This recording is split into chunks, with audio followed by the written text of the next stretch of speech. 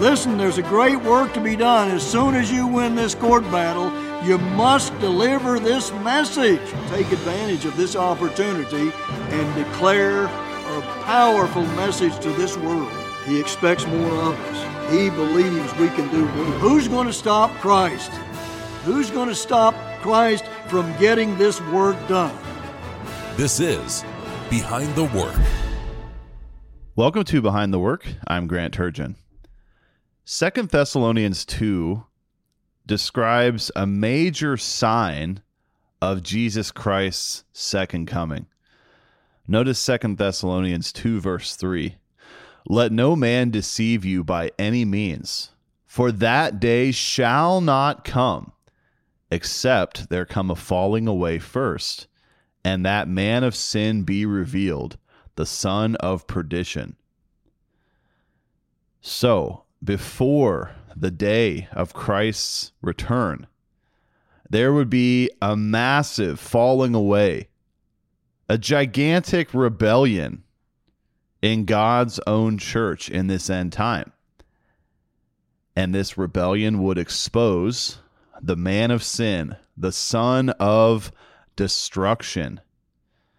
There's a rebellious church. There's an evil man leading the rebellion. And all of this is exposed in this end time, not long before Jesus Christ returns. My personal copy of Raising the Ruins, written by Mr. Stephen Flurry, has a personalized message from the author. A few years ago, he wrote to me, to Grant, may you make this history your own. Much love, Stephen Flurry. This is our history. This is the history of the Philadelphia Church of God, the history of God's work today. This work involves a massive betrayal by God's own people and how God got things back on track, how God raised the ruins caused by the son of destruction in 2 Thessalonians 2. Now, this story really is stranger than any fiction.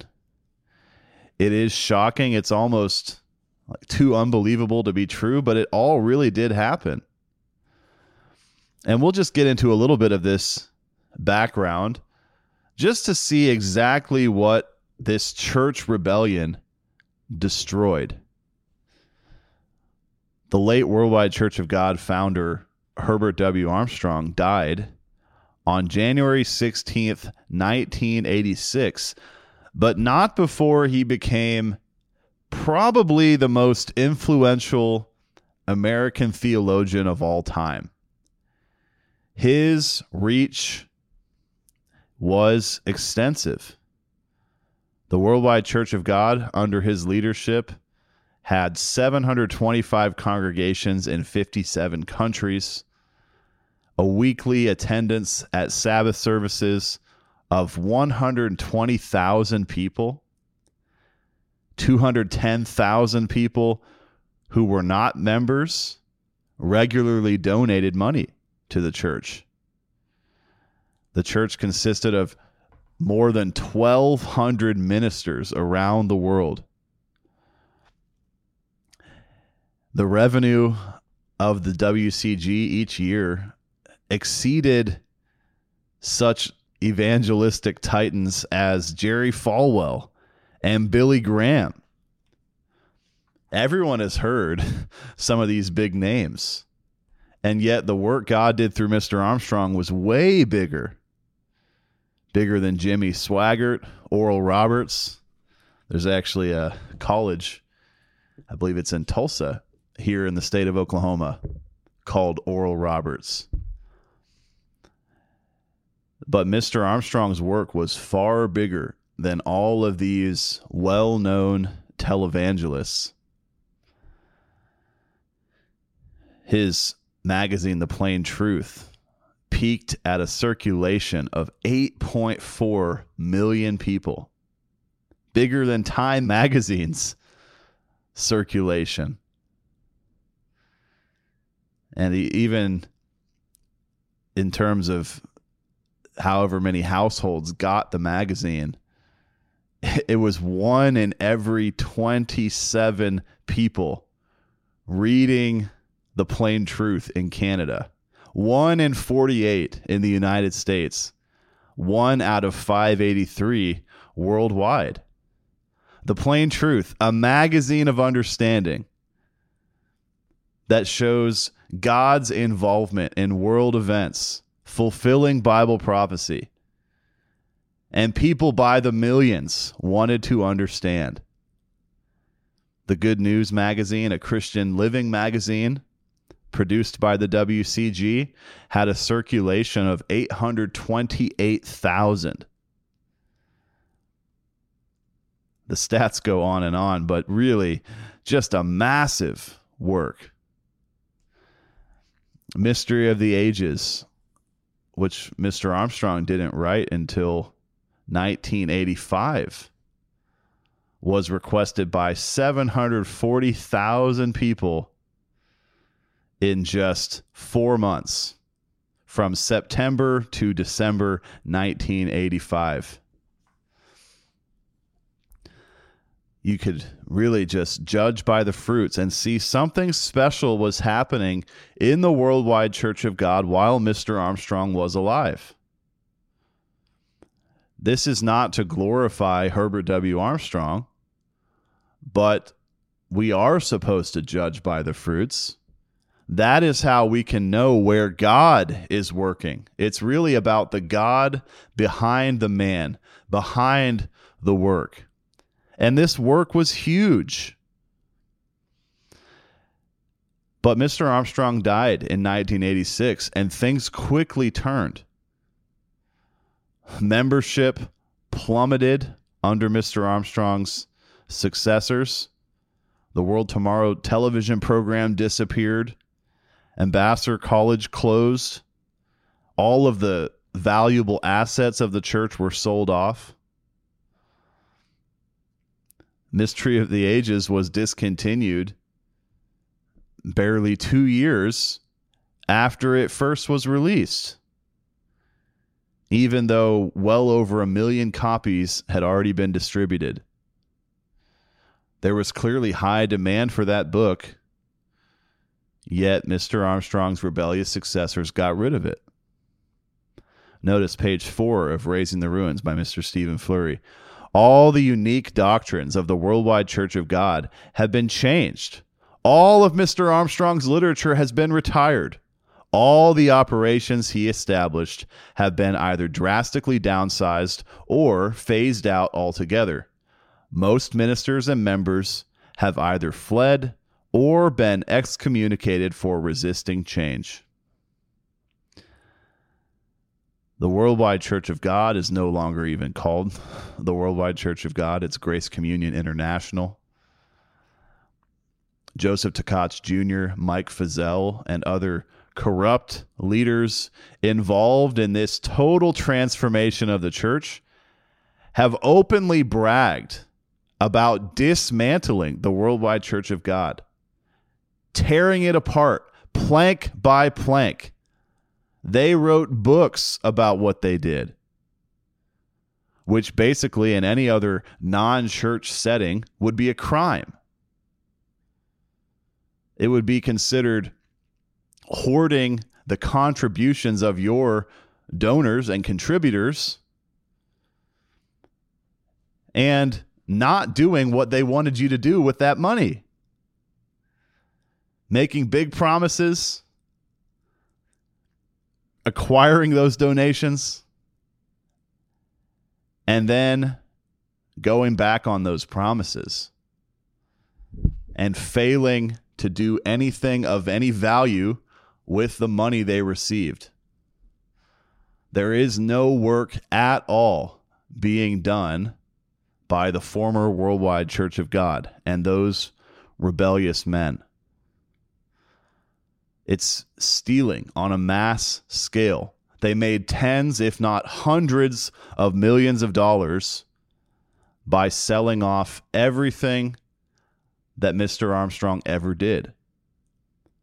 People gave to that church with great excitement because they knew that money was being put to good use to deliver a message to the world, to bring hope to the world, to give to the world free of charge through TV, radio, publications, literature, correspondence courses that teach about the Bible, camps, festivals. And the WCG tore it all down. And they talked about how great it was that they tore it all down. Page 4 again of Raising the Ruins. They have sold off nearly everything that had any monetary value: summer campsites, fall festival sites, furniture, fine art, business equipment, books, everything. They even auctioned off personal gifts that world leaders had given to Mr. Armstrong. In 2000, they sold the Big Sandy campus for $8.5 million. In 2004, they offloaded the fire sale's biggest prize, their headquarters property in Pasadena, including the world-renowned Ambassador Auditorium. So that's the exact opposite of what all their contributors wanted them to do. They didn't want the Worldwide Church of God to become just like any other mainstream church and to tear down the entire work that God built through Mr. Armstrong. They didn't want the work to turn inward and become non-existent. And yet the WCG leaders after Mr. Armstrong kept on receiving all these millions of dollars in donations, pretending like they were going to follow in Mr. Armstrong's footsteps, and then doing the opposite. That is fraud. That is criminal. That is a great falling away that reveals the man of sin. Now, in the preface of Raising the Ruins, or in the foreword, Mr. Stephen Flurry writes about why all of this needs to be exposed. Page 12 of the foreword says, these rebellious leaders presided over the worst spiritual shipwreck since the first century church splintered on the rocks of apostasy. The worst crisis in God's church in almost 2,000 years. That's what we have just witnessed in this end time. Here it says, again on page 12 of the foreword, the same leadership that cut down Mr. Armstrong came gunning for this resurrected work, promising to bury the facts again. This rebellious church fought against God's one true church, the Philadelphia Church of God, in court for 6 years, trying to bury the truth. All the writings of Mr. Armstrong. It wasn't enough for them just to betray Mr. Armstrong after he died and discard all of the doctrines that he taught. But they also had to eliminate all of his writings. So even people who did still believe those doctrines wouldn't be able to access those writings. They didn't want the writings, and they also didn't want anyone else to have those writings. Now, that's not normal. Normally, if someone has something and no longer wants it, he'll be fine giving it away to someone else who would value it, who does want it. He doesn't try to throw it away when someone else asks him if he can have that possession. He says, oh, sure, I don't want it anymore. You can have it. If you can make some use of it, great.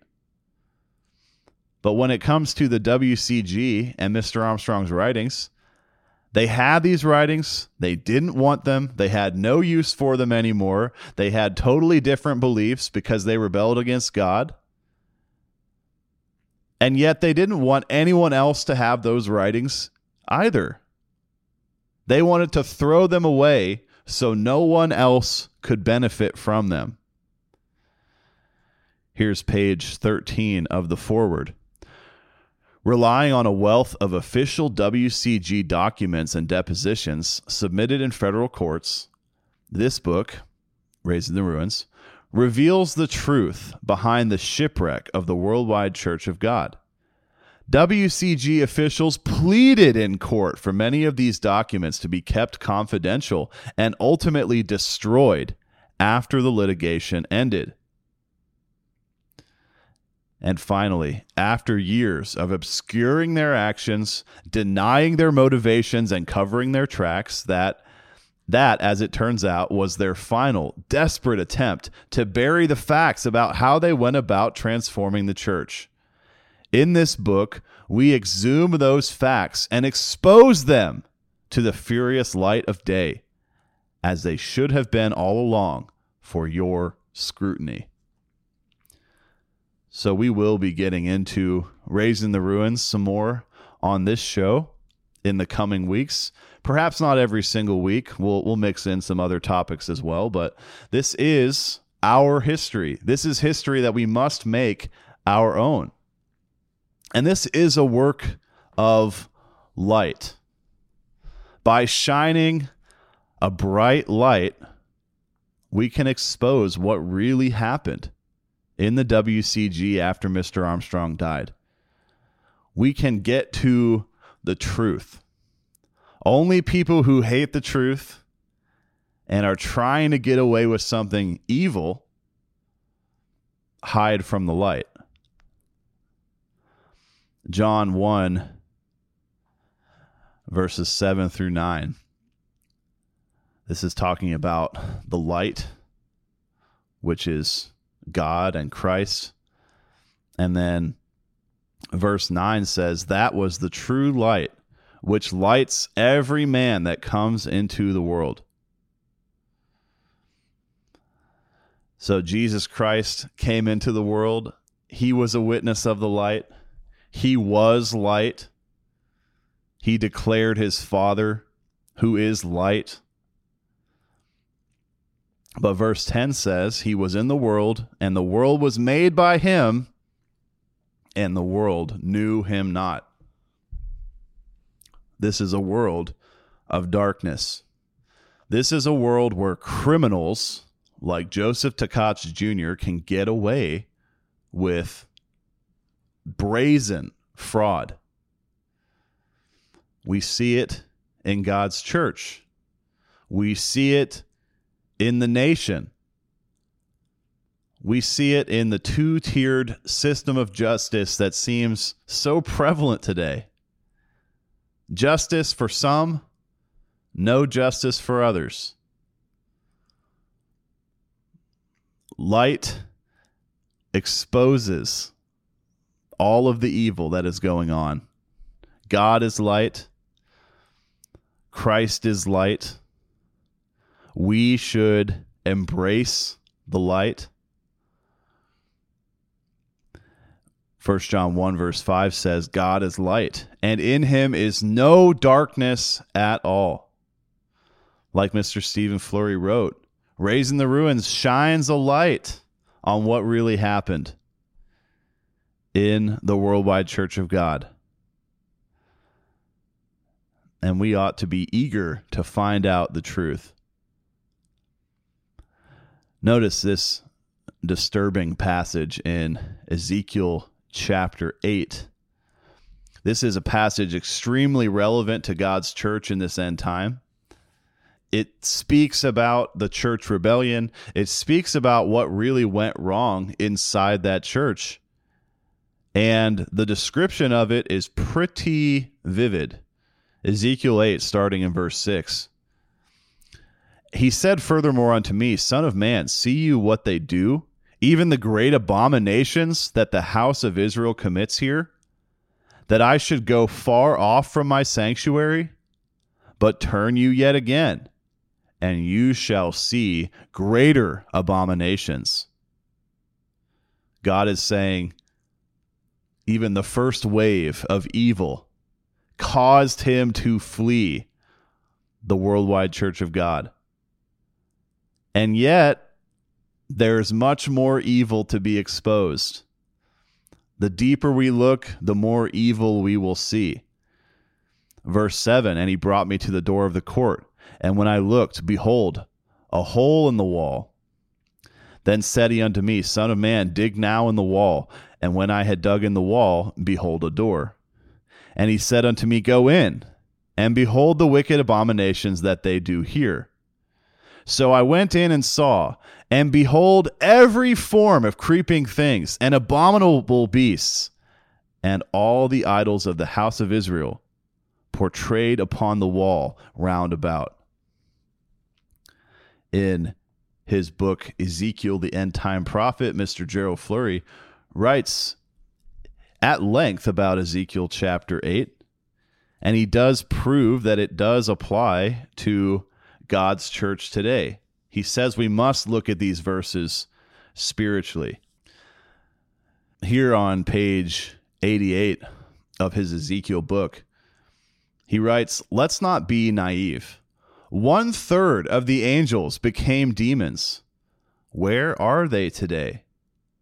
If you take a close look, you will see all kinds of creeping demons and abominable beasts right inside God's church. You can see that only if you look at it spiritually. God must reveal this to you. This is the horrifying spiritual picture of God's Laodicean church today. It is filled with creeping things, abominable beasts, and all the idols of the house of Israel. It is a demon fest. Now, that's possibly some of the strongest language ever written in God's church, but it's absolutely true. These traitors inside God's own church write books about how righteous they are, how they did the right thing to simply destroy everything about that church. They did nothing. They created and built nothing. And yet they're writing books to praise themselves for what they did. That is demonic destruction. That's the way the devil thinks. He doesn't build either. He just tears down. Mr. Flurry explains some more of this passage here in Ezekiel 8. And he says, idols sever you from God. And that's referring to Ezekiel 8 and verse 10. The word for idols has to do with the word sever. So when it's talking about all these idols in the temple, Mr. Flurry comments, and he's talking about how idols sever us from God. They separate us from God. There's so many idols in God's church today. The rebellious church, that is. Now, Mr. Flurry writes, this is what God is telling them. You have severed yourself from me. You are following Satan and his demons. This is an ugly picture. This was God's church. You have to view what has happened there the way God does. That's why 30 plus years later, we still talk about that church rebellion. We still talk about the court case victory almost 20 years ago. And we'll continue talking about it forever because the devil must be exposed. His evils must be exposed. That's why we shine a glorious, brilliant light on what really happened. And there's really so many lessons we can take away from this history. This is our history, raising the ruins of that fallen work is our history. Thanks so much for listening. I'm Grant Turgeon. This has been Behind the Work. You've been listening to Behind the Work. Email your thoughts to comments@kpcg.fm. Listen for a new episode each Monday at 12 p.m. Central Time.